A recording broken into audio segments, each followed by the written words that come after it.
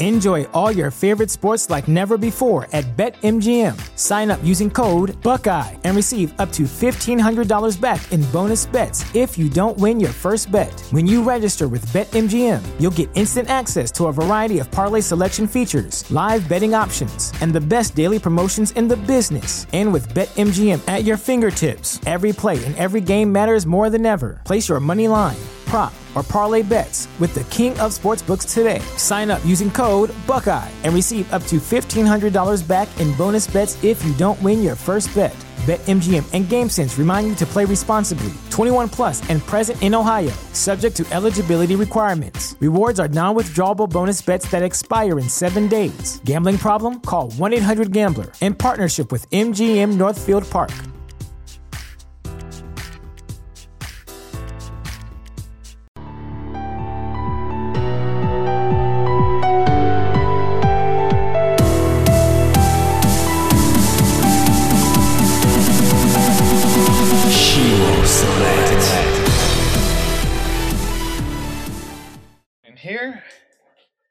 Okay, and I think we're live.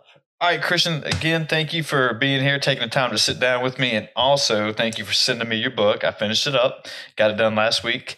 It was good. I enjoyed it. I liked your perspective on things, and I wrote down some things that I kind of wanted to hit on, and maybe we can touch on. But I guess, should we start maybe you giving a little bit of a background about yourself and maybe what was your motivation behind the book so everyone will kind of know where we're going at here?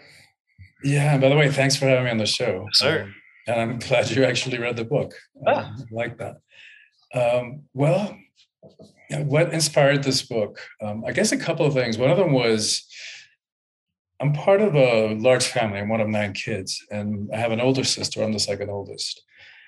And, when we were kids, she was a natural born leader.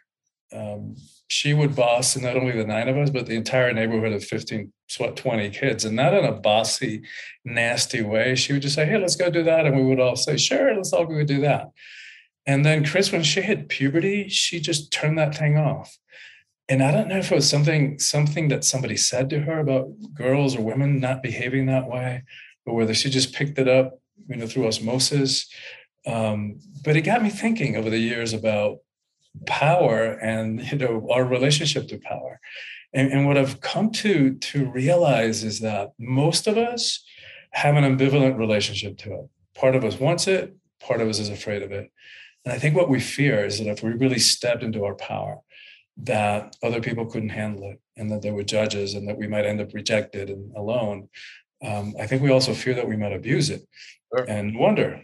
All we got to do is turn on the news any day or glance through the headlines online to witness at least one abuse of power. And then on top of that, we've been conditioned to believe that power is a bad thing. So quotes like power corrupts, absolute power corrupts absolutely, and who wants to be corrupted? And then when you add to the mix the fact that we've been conditioned to believe that the emotions are weakness, especially as men, and that we avoid conflict and confrontation, most of us, what happens is that we end up giving away our power, our innate, inherent power that nobody can give to us, nobody can take away. We are the only ones who give it away. And to me, the sad part is the reasons for which we give it away. Like we say yes, when inside we feel no, for like an illusion of security. We override our true feelings, our beliefs, our convictions, our desires, for our dreams, even for the sake of acceptance, or we settle for crumbs of pseudo love. So what this book is about is like, all right, how do we step into power in a different way? In a different way that's not about hierarchy, control, fear, force, domination, that doesn't require that we push anybody down, manipulate them in order for us to feel powerful.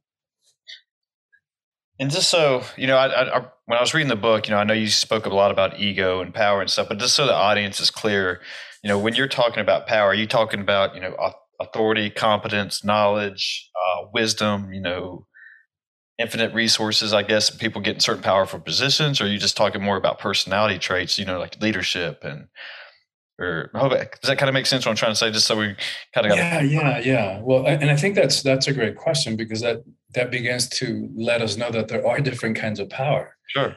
And so, for example, I talk about worldly power or ego power.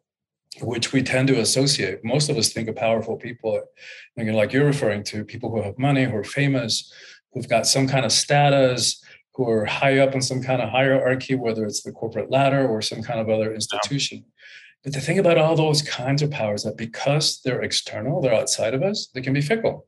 Here today, gone tomorrow. That kind of power, too, worldly power, ego power, it always has an agenda. It's always trying to get something for itself. And it's always trying to prove that it's bigger than it is. In contrast with what I call spiritual power or soulful power, which is inside each and every one of us. And like I said before, nobody can give it to us and nobody can take it away. Yeah. And it's humble. It doesn't need to prove anything to anybody. So, and it's about service, about making a difference. So I think of a Gandhi or Gandalf from the Lord of the Rings in their simple monastic robes, their sandal feet. You'd never know how much power they hold until it's necessary. Then get out of the way. Gandhi brought the British Empire to its knees when it was at its highest point in terms of global influence and reach and power without ever shooting a gun or landing a single punch. Sure. Talk about power. Sure. Yeah, Mike Tyson was actually talking about, power and ego, and talking about how, when he would knock somebody out, obviously he was recognized as one of the most powerful boxers ever, arguably. But, his ego was kind of that, he would go over to him and say, good match, whatever, I'd dap him up, high five him, whatever, and say great fight and all that. But, most people would just tend to be, not arrogant, but overly cocky and basically talk trash to him after they knock somebody out. But he was basically, his point was that, his ego, some people say you can't be successful without an ego, which he was saying that, no, my ego was part of my humility and being humble with the other fighters and just saying that, yeah, great match and all that. I mean, do you think that, I guess, ego and his power is kind of born as a trait in you, or it might be kind of both? It might be an intro question, but in your thoughts, that over time, do we develop this ego based on social media, people in our lives, life experiences and all that good stuff? Well, as you know, it's a huge conversation about the ego. I spent the whole probably first quarter of the book explaining it because it's really important that we get it. There's a lot of confusion about what the ego is. And so but here's an easy visual. If you put a baseball in the center of a stadium, yep, that's what the ego is. Yeah, chapter 5. Is actually the stadium, and we've confused. We've given the power over who we are to this tiny part of who we are, who thinks that it's all of who we are, and so we've given it the power to make choices, important choices about our lives, about our relationships, from its very small, limited, and always fear-based perspective. Sure. So the ego is that's in Latin, ego means I. It's a sense of self, the sense of individual personality. And so, the teachings, the understandings about it is that we all have an ego. We all have that, that sense of this is Christian, that's Chris. Sure.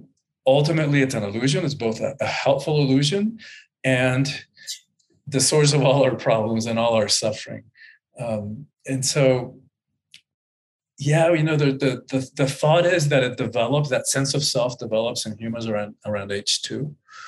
And it's a leap in consciousness because as far as we know, we're the only species that has a sense of self.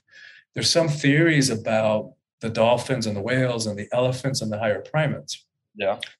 But we don't really know what's going on inside of their heads, but there's a difference. Like if we've seen the videos on YouTube, you put a dog or a cat in front of a mirror, they interact with that image as if it was another dog or cat. They'll do experiments where they'll put ash on the shoulder of a gorilla or a chimp or an elephant. At some point, they go like this. So they realize that that's them in the image, but what to do with that, we don't know. How they think of themselves, we don't know. So we know we have a sense of self, which is, again, that huge part of why we're so successful as a species. And it's also the source of all our suffering, because once we developed that sense of self, now we can be lonely, we can feel separate, we can feel alone, we can have rejection issues, abandonment issues. We have to deal with our own mortality and all that kind of stuff. So it's kind of a mixed blessing. Yeah, I've always believed there's a lot of power in, if you want to, we can use the word power, in doing things alone or by yourself, and for the longest time, growing up, I was always, I would never go see a movie by myself, because I always thought that based on what other people were telling me that, what, you don't have no friends, you're a loser. You're going to go by yourself. Right. You can't get anyone to go with you. And as I got older, I learned that, and I think you can probably use this for anything, but I learned that going to the movies by yourself is not really a big deal. And that, and I actually, when I first time I went, I was kind of nervous and felt weird, and like anything else, felt like people were staring at me. I got real self-conscious about it. And and it was weird. Then finally, after I was like, after I left and went home, I was like, there's no big deal. I just went and watched a movie by myself. I do it at my house all the time, And so with that, I don't want to say it gave me a power, but it gave me more of a self-awareness that, you can do things on your own. You don't always have, not to say that I don't always have, people around me, but, if I want to go do something on my own, don't be afraid just because you don't have a friend to go with, or, there's something to that, that felt like, hey, I can do this. It's on my own right. I'm knowing who I am, and I know when I can do things by myself and when I need people around me. And it was just, little steps like that, and like kind of reading your book and like, reading through the power practice and stuff and writing down little thoughts. It was kind of like, oh yeah, and I ain't thought about that in years, and I was like, man, there is something to this, just taking these little steps of leap of faith, if you will, and trying something and that's part of, if you want to say part of life, or just knowing yourself, just, make the best of a situation, see how you react, learn from your mistakes, and kind of go from there. And I think you're absolutely right, Chris. And I think what's underneath you get, us getting to that place where we can do things by ourselves is that it's a deeper sense of self-acceptance, right? So the stronger that we accept ourselves, then the less that we care about what anybody else thinks. So who cares what people think about why we went to the movies alone or went to dinner by ourselves? Who cares? Exactly. And the thing is, like, they're going to judge anyway, whether they're going to judge what we're wearing or what we're eating. Or it's like, that's part of what the ego does. It judges. Sure. So we might as well just get over it and let them do whatever they're going to do. And the stronger that we feel about ourselves, the less that we need anybody's acceptance or validation. And that's connected to personal empowerment. Do you think that's an issue or a problem with social media today that, younger generations, even myself, I'm an addict of it, I guess, as much as anyone else, but, we're looking too much as far as those dopamine hits us to get so many likes, and that's what we're referring ourselves to social media. And then, that's impairing our people's growth, I guess. And do you think that's an issue with ego and power and just, rewiring how the brain is working just to look for, you post a picture, oh man, I only got 10 likes today. I suck, and you get depressed and everything. But then, the next day you post something else, it doubles. You get 20 likes. You're like, oh, I'm back at it. I'm on fire now, but I guess that's my question though. Do you think there is an issue with social media and just people relying too much on that just for acceptance? For sure. And on very superficial measurements. And I don't worry about somebody like you or who's worried about how many likes, but when you've got teenagers and preteens who don't have that sense of self-developed yet, and who are even more dependent on what external validation, those are the ones that I think are in a little bit of danger. And like we hear about this, like cases where the teenagers taking their own life and for like stupidest reasons, like what comment somebody made on social media. It is a reason for concern. Yeah, I feel like, I forgot who I was talking to this about, but I feel like I was kind of like a mixed hybrid of social media and the internet and stuff when I was growing up, just because, I was a 90s kid and, I remember getting, the regular old school AOL Instant Messenger, dial up internet, funky sounds. And then, no one cared about it. Just happy.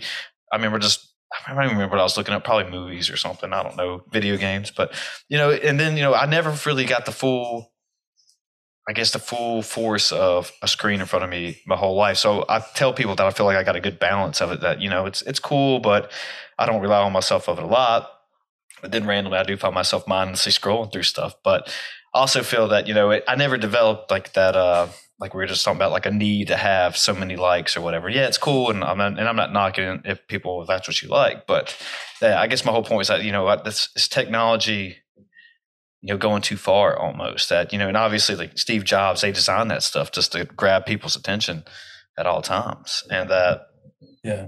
Yeah, I don't know. It's kind of a little rant. I don't really know where I'm going with that, but just It's out of balance. yeah, there we go. Balance. That's what I'm trying to say. I'm really grateful. I grew up my first 10 years of life in Cuba, in a communist country, and we had a TV, but there was nothing worth watching. So instead, we grew up reading, and I'm really grateful for that because, I mean, it's one of the reasons I was a good student when I came over to the States without even knowing English. Nice. And it also, we had to create our games and invent our pastimes. And, we lived outdoors. And I'm really grateful for that because when I look at these kids, my nieces and nephews, even with their nose in the screen or lost in the video game, is like, yikes, to me, something's lost there.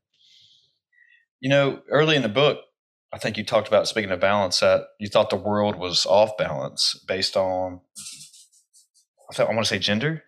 Mm-hmm. That part of your argument, yeah, and that and I think you actually related it to the Avatar movie, and I was like, oh yeah, and it kind of struck with me. I mean, not so much that it was off balance, but I want to know your thoughts. That what was your reasoning behind that? Why did you think that based on gender, like you thought there was a balance with power and stuff? I kind of know a little bit about the background from what I read, but so everyone else knows, I guess. Yeah. Well, it's just from looking at the world. It's not balanced, and like even between the power between the masculine and the feminine, or men and women at all. And so the book is for everybody because, like I said, everybody struggles with issues around power. And it's really important to understand why we do the things we do and why we give our power away in certain situations. Like, is it in relationship to authority figures, parental figures, bosses, coaches, that kind of thing, or intimate, romantic, sexual relationships? Like, we all do that. But it has a particular message for women. And that comes from my conviction that the empowerment of women is the single most important thing that needs to happen in the world. And that's not to idealize women. It's not to put them up on a pedestal. Women also abuse power, but disproportionately. And I believe that when women are in 50% of power in this world, we're going to have a very different relationship to war and poverty and hunger and how we treat the environment and education and social justice to all the issues that we're facing. So for me, it's a strategic thing. It's like, what is one thing that we could focus on that will then impact everything else or most everything else? And that's what I land on.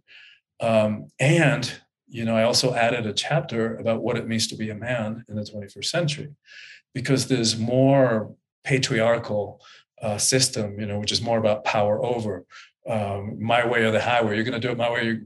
Get your butt out of my company, kind of thing. Yep. Which is about fear and force and domination and all that kind of stuff. It doesn't work for women, obviously, who have been oppressed and who basically just got the power to vote less than 100 years ago in this country. And still, when we look at our political leaders, it's not even close to half and half, not even probably 20% of our elected representatives who are women. But men have also paid a price for that. And it goes back to what we're starting to talk about the emotions and the misunderstanding that the emotions are weakness. Because what happened to us guys, and since we were little kids, we were told, oh, little boys don't cry. It's like, wait a minute, what's up with that? It's like, is that because only little girls cry? Is that weakness? And we've had this misunderstanding that the feminine is weakness. When if we think about it, it's like, wait a minute, you want to talk power and courage and strength and resilience? Let's talk about the power of creation and that lies in that resides in a female body. And I think of the story about Betty White, who just passed a few months ago. Sure. But apparently she was in one of these group interviews, and some other celebrity said something about having balls. And she goes, wait a minute, I don't know where we got this thing about courage and strength and balls, because you thought those little things, and the guy bends over, collapses in pain. You want to talk power and strength? Let's talk vaginas. Those things take a pounding. Oh, shoot. I never heard that. She is so funny. Yeah. But, it's because of that misunderstanding about the emotions being weakness. It's like, wait a minute, the emotions aren't strength. They're not weakness. They're not good. They're not bad. They're just energy. What used to be spiritual teaching that everything is energy in the universe, now we know from quantum physics, everything is energy. That means this chair that I'm sitting on, this table on which the computer lies, the body, the emotions, even though it might feel solid, is just vibration. It's energy. Energy cannot be destroyed, physics tells us to. So all those times that we have stuffed our emotions, that we didn't dare or didn't feel comfortable, saying what we were feeling, that stuff doesn't go away. And it starts accumulating in the tissues of our bodies. And after years and years and a lifetime of doing that, we walk around with layers and layers of repressed emotional crap. And then here we are trying to have a relationship, and all of it gets filtered through that lifetime of repressed emotions. Like, yikes. And I don't even know how relationships can work out, because we haven't been taught about how to have healthy, conscious relationships. And we haven't been taught how to clear this crap that we walk around with. And so what happens, and this is the reason why men are paying a price, because if you look at numbers like longevity, women outlive men in the US by 5 years, globally by 7 years. The rate of suicide in the US, men commit suicide 4 times as frequently as women. I've heard that. And 70% of the suicides in the US committed by middle-aged white men who still have the majority of the power in the world. And so, why is that? We would think the group that has the majority of the power, most of the power, should have more benefits, more privilege, should live longer, have a better life. So what's going on there? And I think part of it is that because we've got this conditioning that you got to walk around like this unfeeling, uncaring robots. Yeah. Because if not, you're girly, and God forbid, because that would be the worst thing ever. But there's a price to pay for that, right? So what happens is we suppress all that crap, and either 2 things happen: either we suppress, and then the next unfortunate one just says something, rubs us the wrong way, and forget it. Volcanic eruption, and we cause harm to our relationships. Or suppress. That stuff is going to come out one way or the other and start seeping up and out and showing up as physical symptoms: heart attacks, cancers, stomach ulcers. Sure. So, we've got to get this. We've got to get this relationship to our emotions. And because as far as I'm concerned, to me, emotional mastery is like, it's the opposite of weakness. Like, to know what we're feeling. If you would have asked me 30 years ago what I was feeling, I couldn't tell you. I had no idea. I agree. And so I did conscious work. Like, I educated myself. I got my EQ, my emotional intelligence, up consciously. So to learn what we're feeling, and then to have the courage and the gracefulness, the compassion to communicate those feelings responsibly, not throwing a tantrum like a 2-year-old and pointing the finger and blaming others, like owning responsibility for our emotions. To me, that's the opposite of weakness. That's mastery level stuff. While you were talking, I had a couple thoughts, and I hope I don't forget them while I start the first one, because I was trying to write them down, but I wanted to listen to you. But my first one was that, when you were talking, I was growing up was kind of the same way, that, try to be very masculine, don't really show emotions. And, always, like you said, when you just did like the, chest up and puff out and everything. But, it was kind of like, I never really knew that, how to show feelings or show emotional, or even knew what emotional intelligence was. I really didn't learn that until a few years before this. But, I never really felt like when I was asked to express my thoughts and feelings, I didn't know how, just to always say I'm good. And then even when I was not, I'm cool, I'm not fine, don't worry about it. And then it was like, you take it up, you ball up whatever you are kind of feeling, you just shove it right down. And that's it, man. That's it. And then it would come out at random times, I remember having to learn to control. I had a temper when I was little, and it was just something that would set me off the little bit. And, I don't know if I was yelled, or my mom could tell you, but, I'd start yelling and just throw, I guess, your definition of a temper tantrum. But it was when I got older and started learning, and, learning like, how am I feeling? I can't express these this ways. Just because I'm taught not to doesn't mean I have to abide by that, and, I always wish, somebody gave you a life playbook on how to be and how to live life and be successful and all that, but no one gives you that. You just got to figure out these things on your own. And that's one of the things I figured out was that, and I still have, and that's part of the reason why I started this, because I never felt that I could express myself the way I wanted to towards people, just because I felt like I never had that interaction growing up, you know? And that's kind of, and I feel like if I actually were able to have these more stimulating intellectual conversations with people like yourself, it would help me to plan out my thoughts and how do I really feel about things, and, you know, not really just say something just because, you know, like talking in memes, you know, that's what I saw. Yeah. You know, and then that was funny and cute. And I got through that conversation and we're all good. So I guess, you know, it seems like I was always taught what to think and not how to think, or what to feel and not how to feel. Does that kind of make sense? Exactly. No, you just nailed it. That's exactly what happens. Yeah. That's exactly the process that happens in us, particularly as guys, not just guys, but especially guys. And there's a price to pay for that. Sure. And then here's the other side of looking at that. I was just interviewing for a virtual summit that I'm producing this expert on leadership, globally renowned, you know, written 5 books, all this success. Like, he's a co-host on a business show on the Bloomberg TV. And he was telling me that, because we're talking about leadership and what it means to be a leader. And he gave me this number that kind of blew my mind, because I knew that over the last 30 years in leadership studies in business schools, the Harvard Business Journal, they talk a lot about emotional intelligence as being important in a leader. But the number he gave me was like, what they think now is like 87 to 90% of what makes a successful leader has to do with emotional intelligence. It's like, wow. It's a really high percentage. Sure. Do you know who Jordan Peterson is? Clinical psychologist. You know, he's pretty famous for a bunch of lectures about, you know, personality traits, you know, being successful, stuff like that. I think he taught at Harvard at one point. But anyway, you know, he was actually, I guess I'm kind of playing devil's advocate here, but he was actually talking about emotional intelligence, and he doesn't believe in it. He says it's a made up word by a journalist, and that I forget his whole argument behind it, but he was basically just saying that, you know, I guess you can actually, I'm going to butcher this completely. You just learn that by, you know, I guess just being with people and talking with people instead of actually putting a word on it, you know? And I guess that's kind of the same, is putting a word called emotional intelligence, but I guess I'm butchering this really bad, but anyway, he doesn't believe in it. This is the whole point of it, you know? And just, have you ever ran across other people like that who just say, no, not really. And to me, it makes sense, you know, because to be able to lead like the old school leadership, and this is, you know, this is not just me saying this is what they're teaching business schools these days. The old top down, my way or the highway way of leading is not very effective because it depends on fear or greed. Sure. And it's not self-sustaining, because you got to keep adding fear or giving or offering them more stuff in order for people to get incentivized.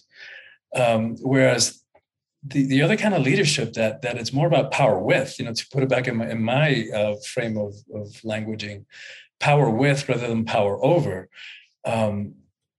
It's based on communications, based on inspiration, based on getting people to do what's best for everybody by inspiration and example, rather than just forcing them to do it or bribing them into doing it. And to me, that makes sense then. Yeah. That, you know, that emotional intelligence is a really good skill to have. Yeah. He was kind of saying that, you know what, so if the smarter you are, the more your emotional intelligence is higher, obviously, which, you know, like I said, I'm pretty new to this subject, and just like I said, I learned about it not too long ago, so I'm still trying to figure it out. So I was just playing devil's advocate. But that's one of the differences, though. IQ, like intelligence, is pretty fixed. You know, there's not much that we can do about that. You can educate and expand your knowledge, but the intelligence level pretty much remains the same.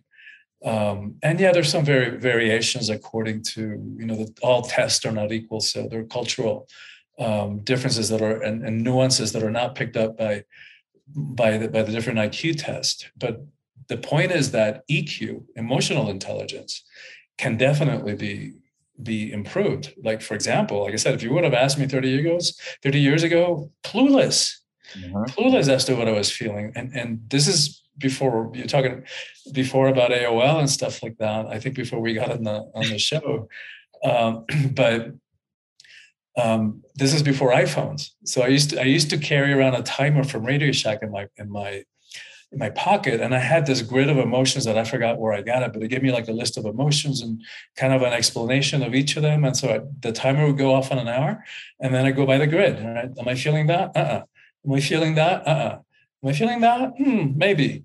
And after like 3 weeks, then I was really like increasing my EQ.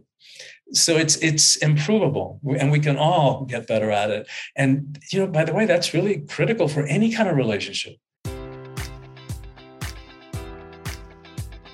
Enjoy all your favorite sports like never before at BetMGM. Sign up using code Buckeye and receive up to $1,500 back in bonus bets if you don't win your first bet. When you register with BetMGM, you'll get instant access to a variety of parlay selection features, live betting options, and the best daily promotions in the business. And with BetMGM at your fingertips, every play and every game matters more than ever. Place your money line, prop, or parlay bets with the king of sportsbooks today. Sign up using code Buckeye and receive up to $1,500 back in bonus bets if you don't win your first bet. BetMGM and GameSense remind you to play responsibly. 21 plus and present in Ohio, subject to eligibility requirements. Rewards are non-withdrawable bonus bets that expire in 7 days. Gambling problem? Call 1-800-GAMBLER in partnership with MGM Northfield Park.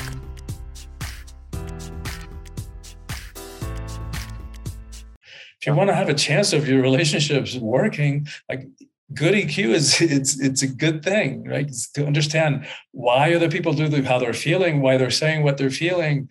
It's really critical.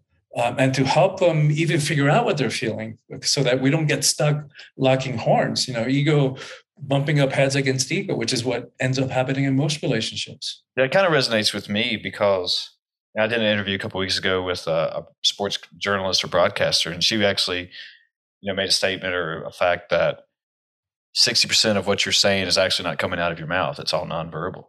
And so, and that's what kind of resonated with me is like, as far as emotional intelligence was, so you're actually, picking up, body language, picking up those signs, and you're actually, just learning what, just by moving and how they're acting and the energy and whatever the vibe they're giving off, you're like, okay, I'm picking it up now. And that made sense with me. That it's like, that makes, I put a connection there. Which is why we get in trouble texting, right? When we argue through texts, and when does it ever end well? Exactly. Never, right? Because we're missing all those cues, all those nonverbal cues, like the intonation of the voice, the slight, things that the face does. Exactly. Yeah. Exactly. Yeah, and that's one thing that speaking of that, I've had a texting conversation almost go completely do a 180, and I've actually just end this call like, no, that's not what I meant. I meant it in a great positive way, Yeah. And I don't know. I mean, I don't know if people are losing that connection just because most people are afraid to talk to, other people. Like I said earlier, I was kind of, always nervous growing up having conversations like this just because I didn't know how they were going to go, or I thought I would say something stupid. And, I was really self-conscious about it, and just that, and it was always better for me to get on, instant messenger. And, I guess I was a keyboard warrior and I could type, whatever I was thinking like that way. And even though half the time it would probably come out wrong, but right.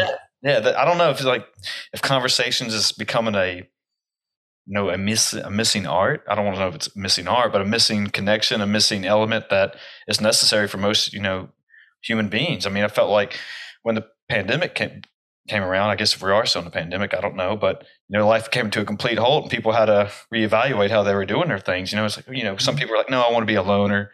I don't really need people around me. But then, being a single guy, being in quarantine, not being able to have like an actual physical connection, actually seeing somebody in person, it starts to, have its, effects on you. Yeah. My heart goes out to you. I was single during the pandemic too, so it's tough.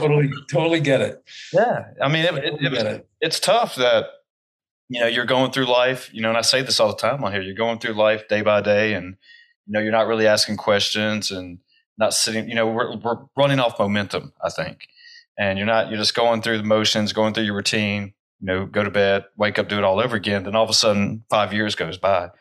10 years goes by. This happened to me, where I work at full time. I recently just hit my 10-year mark. And I was like, shit, I told myself I was going to be here 5 years, then I was going to move on to a different job. But then, you plant roots and life goes on. And again, You start getting comfortable. Yeah, you get comfortable, and I reflected on it during the pandemic. I was like, what have I been doing? Is this where I wanted to be? And this is part of what you were saying is that I'm not the same person I am 5 years ago. I'm not the same person I was 10 years ago, and that I wanted to start doing something about it. And like, am I living for Chris right now? Am I doing what I want to do? Am I reaching my goals? That's it. And what we know, I mean, and the older we get, the more, like, I don't think it's possible for a 20, 30-year-old to, even though we hear it and people tell us, it's impossible to get how fast life goes until you start getting, up a certain age. And then it's like, boom, it just goes like in a flash. And, for me, the pandemic was actually good. Like I turned that situation into an opportunity. Like I went from 100,000 miles on an airplane, flying here and there, doing workshops on retreats and speaking engagements. And I was able to finish this book that had been inside my head for 10 years. And I was able to create a virtual coaching program that I've known for years I needed to do, because not everybody's ever going to come to one of my retreats. And so if I wanted to have a broader impact and reach people in other parts of the world, I knew I had to do that. Well, COVID forced my hand because my income went to a screeching halt, basically overnight. And what I love that you were saying about social media and texting and stuff is that the hunger for connection. And I think it was like 3 years ago, not too long ago, where they published a study about addictions, in which they were saying that at the core of all addictions is that longing for connection. So you're saying powerful stuff here. Yeah. Adam Alter, he wrote a book called Addiction. I hope that's what it's called. It's been a few years since I read it, but that's kind of what people were doing. He talks about in one part of it. Have you read it? Sorry, I didn't even ask. No, go for it. So this is basically what he was saying was that there was a guy who was playing football. I don't know if it was a big school, but he was playing football on scholarship at a school. He got addicted to World of Warcraft, an online video game, and that he was actually talking with people on there, and he was just getting that connection from there that he was not getting, out there, which you would think on being on a huge football team that you'd still be getting it. But no, he got more of the connection there. And that's what made him so addicted. I think at one point, he obviously lost his scholarship. He gained a lot of weight. And he even started wearing a diaper, I think, so he could play, so he wouldn't have to get up. Wow. Yeah, and it got so bad with his addiction but that was part of it. I think he actually started to meet, a girl or something on there and form a relationship. And that's why he just made his entire life that. So, yeah, I mean, I agree with you. What I'm saying is that people are longing for some connection of some sort. I mean, we're humans. I think that's what, it might be in our DNA. I don't know that some people want that connection. I mean, there's probably some outliers out there, of course, but, who are living in Alaska in the forest but I don't know. But yeah. Well, that story, the diaper, reminds me of another similar story where, I don't know if you remember reading about it a couple of years ago, maybe like 5 or 6 years ago. And this was like a brilliant, like NASA, like astronaut kind of, brainiac. And she, I don't know, I think there was some kind of something going on. She was in Texas.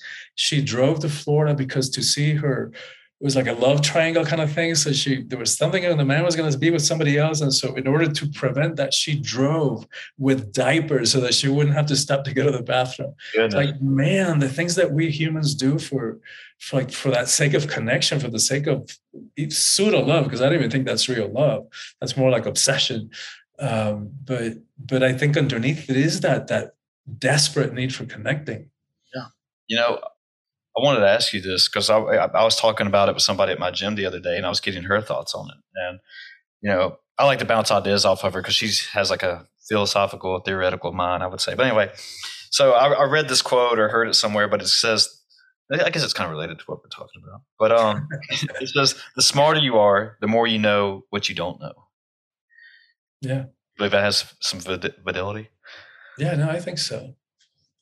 I think it kind of coincides with being self-aware and maybe having some humbling experiences through your life. Yeah. I mean, self-awareness for me is like, now you're talking, because you can be very, very intelligent and be completely clueless about yourself. Sure. My dad was a brilliant psychiatrist, and I know because people would tell me after the fact. I used to go to him, but in terms of his own emotions, he was clueless. So no wonder that I was clueless too, growing up in terms of my own emotions. And but there's so self-awareness, like we can't do anything about what we can't see, but we're not aware of. And so much of what's driving our behavior and the things we do, and the things that trigger us and the patterns that we get stuck in relationships, that, sometimes it feels like we're in the same boring movies, just with a different co-lead, a different actor, but it's the same boring kind of crap, the same kind of arguments, the same kind of discussions. At some point, we got to get real and realize that there's one common denominator in every one of those relationships and every one of those arguments, and it's right here. And so self-awareness to me is the first step, and it opens the door to self-acceptance. Because self-acceptance, like real self-acceptance, is impossible if we don't know who we are and why we do the things we do. Yeah. And then self-acceptance makes possible self-love, which is ultimately what we want. Yeah. I mean, I think it's kind of what we've been talking about a little bit. This is, people, like I was saying earlier, living off momentum, and they forget about, being self-aware of what's going on. Hey, am I happy? Do I love myself? Do I like what I'm doing with my life? And, and I hope, just some people who are listening to this and actually taking the time to, I heard somebody talk about how each day they go back. It's kind of like meditation, I guess. They would just go into a room and sit for 15 minutes and just, let the brain reset to neutral and just figure out how are they feeling, and, learning just to, whatever stress they're feeling that day, just to reset, rethink, just go back and take on the day after they've actually just had 15 minutes of just, resetting themselves. Chris, even 5 minutes, 3 or 4 times a week would do it. It would make a difference. Even 3, 4, 5 minutes. And just like meditation for most of us, it's boring. Like you're sitting there for, 30 minutes or whatever it is, 15, 30 minutes. Some people do it much longer. Observing your thoughts, observing your sensations, watching your breath, sometimes repeating a mantra to give the mind something to focus on. Yeah. 99% of the time, it's going to be boring, right? Oh, there it is. I'm supposed to be counting my breath, and there it is. I'm doing my shopping list. Back to my breath. Oh, there it is. I'm just reliving the argument I had with my coworker yesterday. Back to the breath. Oh, there it is. Now I'm futurizing. Now I'm fantasizing, hallucinating about what I'm going to tell him when I see him in the office tomorrow. Back to so that ego that we were talking about, it's always either stuck in the past, ruminating, rehashing a past that is gone and does not exist, or it's fantasizing about and hallucinating about a future that may or may not come to be. Has a really hard time being in the only thing we know is real, that is not either a memory or a hallucination, a projection of our minds, which is the present moment. So even if we can do that for a minute, it's life-changing. In chapter 11, this is kind of related, that you actually even talked about breath work into it, and just about how, I've been, I've read a couple of books on, about it, and just, it's going to sound like a cliche, but just how important that is, for all of life, and just, not breathing out of your mouth. And you're talking about, the differences of, just being a mouth breather, not like the idiot version, but, but actually being a mouth breather compared to breathing through your nose and stuff. And I know you've talked about how the different breathwork practices can just, de-stress somebody and just, relax somebody. Just like, as you were saying, it's overlooked, and I've talked with a few people in here that just, why is this, not getting more attention than what it should be? Just, with simple little breath techniques. Simple. It's free and accessible. It changes so much. I mean, even not only just for your head and stuff, but even for, in my case, like the reason I started looking more into it was because of more of a performance basis on how much, when you're doing your exercises and your workouts and what it could do for you, just breathing through your nose and stuff. Yeah. And it was wild to me. It's just kind of, mind blowing, It really is mind blowing that it's just breathing. And I mean, it's another huge conversation because there's, like you said, there's a lot of different breath techniques. Breathwork is a huge umbrella. So there's different practices that you can do, just 30 seconds, you do a minute, 2 minutes, that sometimes are really great for stress reduction, for helping to sleep better. Some other practices are like more energizing. So rather than reaching for the cup of coffee in the afternoon, like there's just certain types of breath that really bring up your energy and focus you right before an important meeting or a difficult conversation. And there's so many videos on YouTube that you can just like access for free about different types of breathing practices. The one that I reference is a little bit longer. You do that for about an hour and a half. And that one you actually do in and out the mouth, but I wouldn't recommend mouth breathing as you go to day-to-day life. But in this particular case, it's mouth breath because it's so much more powerful because you can take in so much more air and oxygen and life force, which is called prana or chi or ki in different spiritual traditions and the martial arts, the energy, the life force of creation that animates all of life. And if we think about it, the breath is like our most loyal, faithful, constant companion on this journey of life. And in so many spiritual traditions, and even some secular languages, one word, the same word, can mean breath or spirit. So, for example, in Greek, pneuma, from that word pneuma, from which we get pneumonia, it meant both lung and soul. And from the Latin spirare, we get both that root, we get both respiration and inspiration or expiration. So there's definitely something about the breath and the power of the breath. And in fact, that's what my TEDx talk is about, the power of the breath. Yeah, I watched a little bit of that. And because it was, so like I said, mind blowing. I was like, why have I not been doing this all my life? Thinking more about it, and just sitting down and just, I catch myself now, even when I'm sitting here watching TV or, doing my workouts, like, all right, breathe properly, dude. Know how to breathe, just take a minute. And it's just, it's the only word I know I can say right now is mind blowing. And it's wild to me that, we're not me personally, but, no one's putting out more information, or maybe they are, and I just haven't been aware of it until these last few years or months. But yeah. Well, and here's another layer of incentive, especially for guys. For women, it's easier, but for guys to want to prolong the orgasm, use the breath. I think I heard that in your TEDx. So elaborate on that a little bit. I think you talked about that in your TEDx. Well, it's like if you're making love consciously, like not just like wham bam, thank you ma'am, oh thank you ma'am. It's the breath it's what anchors us in the body. And when we slow down the breath, the body literally slows down. So there's swamis in India that have that much control over their body that they can tell the heart to slow down, and the heart slows down. Some of them can reach these really deep levels that are almost indistinguishable from death. Like most of us are not going to get to that level of control over the body, but anybody can slow down the breath. All it takes is a choice and a little bit of discipline. Just a tiny bit of discipline to keep going at it. When we slow down the breath, the heart has no choice. The heart has to slow down. When the heart slows down, the nervous system begins to quiet down. The body begins to relax. And so if you're in that point in making love where you're like, getting high up there and it's good, you get headed towards that explosion or waterfall, whatever you want to call, slow down your breath. That slows down the body. And then you can do like multiple peaks before the final explosion. Let's make sure I remember that for sure. But so, when talking about that, I guess I should ask this question first, just based on breathing and, kind of your experience I know about you. But do you believe in reincarnation? I do. Okay. I do. And, from what I read, it was in the Bible up until about the year 400, and then it was taken out.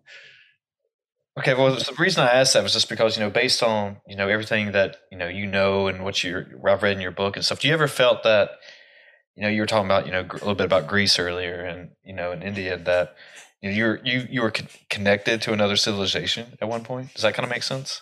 Oh, man, it's really funny that you asked that, because I haven't had, I've tried a couple of regressions. I didn't remember anything, but I did have.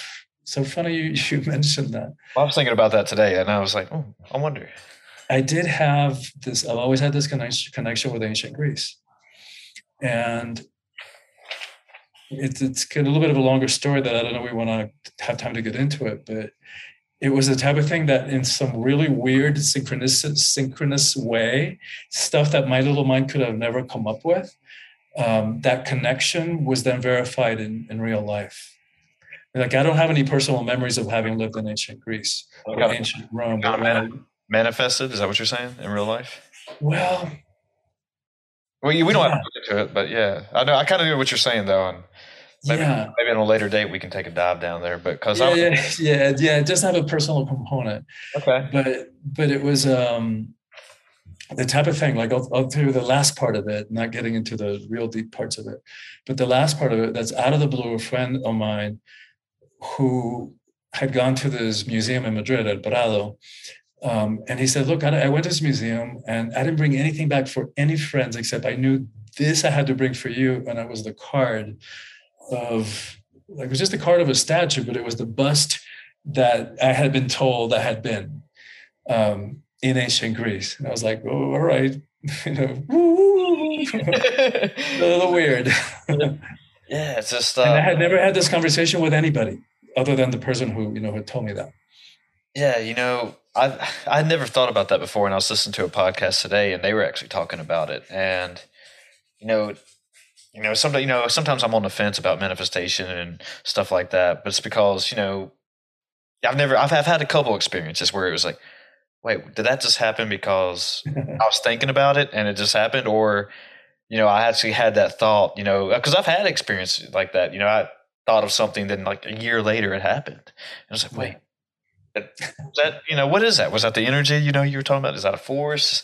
I don't know, but stuff like that. It's like, well, maybe, not that I was connected to a civilization, but yeah, just talking about manifestation, that was just, yeah. Well, that part I have no doubt about. There's something to it. That part I have no doubt about. And and we know the brain is like a computer. Whatever you put into it is what it believes, what it comes out. And again, we don't have the time because some of them are longer stories, but what happens when we step out of the reality of the little baseball and we step into the realm of the stadium, shit begins to happen that we don't have words for to understand. It's almost like it's different laws of physics. And we describe it like synchronicities, magic, miracles, things that our little minds could never, ever, ever come up with. And so, I have so many stories about that it's happened so many times that I don't have any doubts about that part of it. Yeah. There's just so much about, talking about the brain and just life and stuff that, we just, like you just said, our brains just don't seem to can't comprehend. And there's just so much we don't know. And we're, still trying to, when I say we, I'm not figuring it out, but, I'm trying to learn about it. But yeah, it's just wild to me that when stuff like that comes up and it's like, wow, man, what is going on around here that I had no clue about? Talking about, the smarter you are, the more you know that you don't know. It's like, this is part of it, And I'm not saying I'm a smart person, but it was just that it's like, man, I don't even know anything about that. But these little life experiences happen, and you're like, wow, that's why. And connected to that, not even Einstein could figure it out. Right. The study that they did about, I think he called it spooky action at a distance, where they split the I forget, it was the atom, or they split the neuron or something, or the DNA, and they did something to it here. And then the other part of it, 1,000 miles away, reacted in exactly the same way at exactly the same point, which because of the physical distance, there should have been a time lapse. So he couldn't know it. Like, science hasn't been able to figure that out yet. Or I don't know if you saw the movie I Am. Documentary by, God, I'm blanking on his name, but he directed and produced all the Jim Carrey movies. Like the Tom Shadyac. Oh, okay. I know you're talking about, but I don't think I've seen that. I wrote it. Yeah, well, it's really worth watching. He's basically, it's autobiographical. He's talking about his own experience. He had a bad bike accident, really bad concussion, almost didn't come back from it. And when he did so with like a renewed interest in like, what's going on here? And so he asked the question, what's wrong with the world and what can we do about it? And I'm not going to mess it up how he wraps it up, but in the process, it makes some amazing discoveries. So he goes to this place in Northern California called the Heart Math Institute. And where they're studying the energy field of the heart. And this is like the actual organ, not the chakra heart center. So this is actually measurable energetically. It turns out that the energy emitted by the heart is like, I forget the number, is like 1,000 times stronger than that emitted by the brain. And here we think the brain is the boss of us. It's like, maybe not. And it turns out that the heart has prescience. So it knows stuff before it even happens. So, for example, they have him sitting in front of a laptop with random images, photographs, and they have him hooked up to an EKG, measuring the heart response. I guess it's not an EKG, I guess it is the EKG. Yeah, measures your waves. Yeah. Yeah. The heart. Yeah. So his connected to his heart. And so then there's, beautiful image of a beautiful sunrise, and then a mother with a baby and a beautiful rose and a brand new puppy, and a bloody dismembered corpse or snake, with venom dripping out the fangs. The heart has a response before the eye see the image. Like, how does that work? Yeah. How does that work? Our science isn't there yet in terms of understanding it. And then they do another study, which is really another experiment, where they have them sitting in front of a table. There's a bowl of yogurt with these little electrodes measuring response. There's no physical connection between him and the bowl of yogurt. And so they'll ask him questions, knowing perfectly well he got recently divorced. How's your marriage going? The yogurt has a response. Have you talked to your agent lately? Response. Have you talked to your attorney lately? All the way down. So if we're connected to the bacteria in a bowl of yogurt, how can we not be connected to each other in ways that we just don't understand yet? Yeah, no, I mean, I know we're getting close on time here, but I just wanted to say that, speaking of that, all that, how everything is connected in some form or another, and that I forgot what book I was reading, but it's a neuroscience book, and how they actually took somebody figured out our DNA and they called her mitochondria Eve, and trace it all back to that. And I guess that was the first woman. But yeah, I was like, I didn't know that. And I guess that was, I'm not trying to, discredit anybody, but that's what they called her in the book, mitochondria Eve. So yeah. It's really interesting to me. But yeah, again, I know we're getting close on time and I want to respect your time, but I just wanted to say that, towards I forgot what part 3 of the book that, you actually used a bunch of movies and related to how greed took over some of the main characters and stuff. And, I was sitting and thought about that. And it's just like, forget about, when I'm watching these movies about themes that are going on and stuff like that and analyze them. Like, oh, yeah, that's, that did happen in, I think, Wolf of Wall Street. And I think you did Wall Street stuff. And it was, and I was like, oh, man, I like that. It actually makes me sit back and like, oh, yeah, that makes total sense now. That I like those connections that you can make a theme like that, like, resonates with me. So anyway. Yeah, thank you for saying that, Chris. And, I try to make it as interesting as possible and easy as possible, because I know how busy we all are. Sure. And, sometimes we get home and the last thing we want to do is read a book. We just want to veg out in front of the tube and not think. But it's worthwhile, reading this book. I really promise you it is. And that's why I designed it with short chapters with the power practices that you're talking about. So even if you're watching this and just read a chapter a week and take a few minutes to do the practices, because that's what really helps you integrate the teachings and see how it's working in your life. And so, because we don't need more information, otherwise it stays at the level of information. We don't need more information. We've got information overload. What we need is transformation. And that comes from really living the teachings. And then, like you're saying, I try to weave in, movies and current day culture to try to make it interesting, and woven the hero's journey and sci-fi movies and superhero movies, and try to make it as interesting as possible, because it's stuff that is not easy to look at. So it takes courage. That's why I say that it's heroic journey to look inside and face ourselves and face our fears and our doubts and ask the hard questions about why we do the things we do and why do we get stuck in these patterns over and over and over again. So it's really a worthwhile effort to do, because the reward is freedom. Like, we get to be all of who we are, not worried, not depending on what anybody else thinks we should be or do or believe or anything. And it's incredibly empowering. Christian, you're a cool dude, man. If people want to find the book, and if you want to tell them how to get a hold of you and all that good stuff, where do they do that? And plug anything you want to. Thanks, Chris. Well, the book is titled "Awakening the Soul of Power." They can get it anywhere. Order it at your local bookstore or on Amazon. In terms of reaching me, probably the best way is my website, which is soulfulpower.com, SOULFUL power.com. And from there, they can access my social media. And for your audience, anybody who goes to soulfulpower.com and gets on my email list, and we all know how easy it is to click unsubscribe if it doesn't work for you. And I'm not going to take it personally.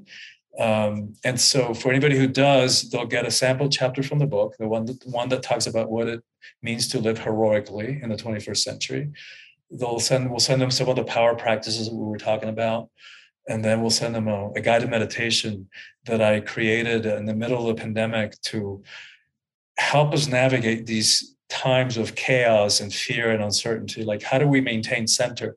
How do we be the eye of the storm while we allow this of all the drama that's going on in the world right now and people's expectations and judgments and demands to just float around us, and we don't have to get sucked into it. That's great. Great. Appreciate you again being here and sitting down and having a little chat with me and exploring some ideas and all that good stuff, man. So yeah. Thank you, Chris. I enjoyed it. Obviously, you and I would not run out of stuff to talk about. We could just go from one thing to the next. And have a great time. And thanks for having me on the show. I really appreciate the connection and the conversation. Okay, everybody, we're out of here. Be good to yourselves.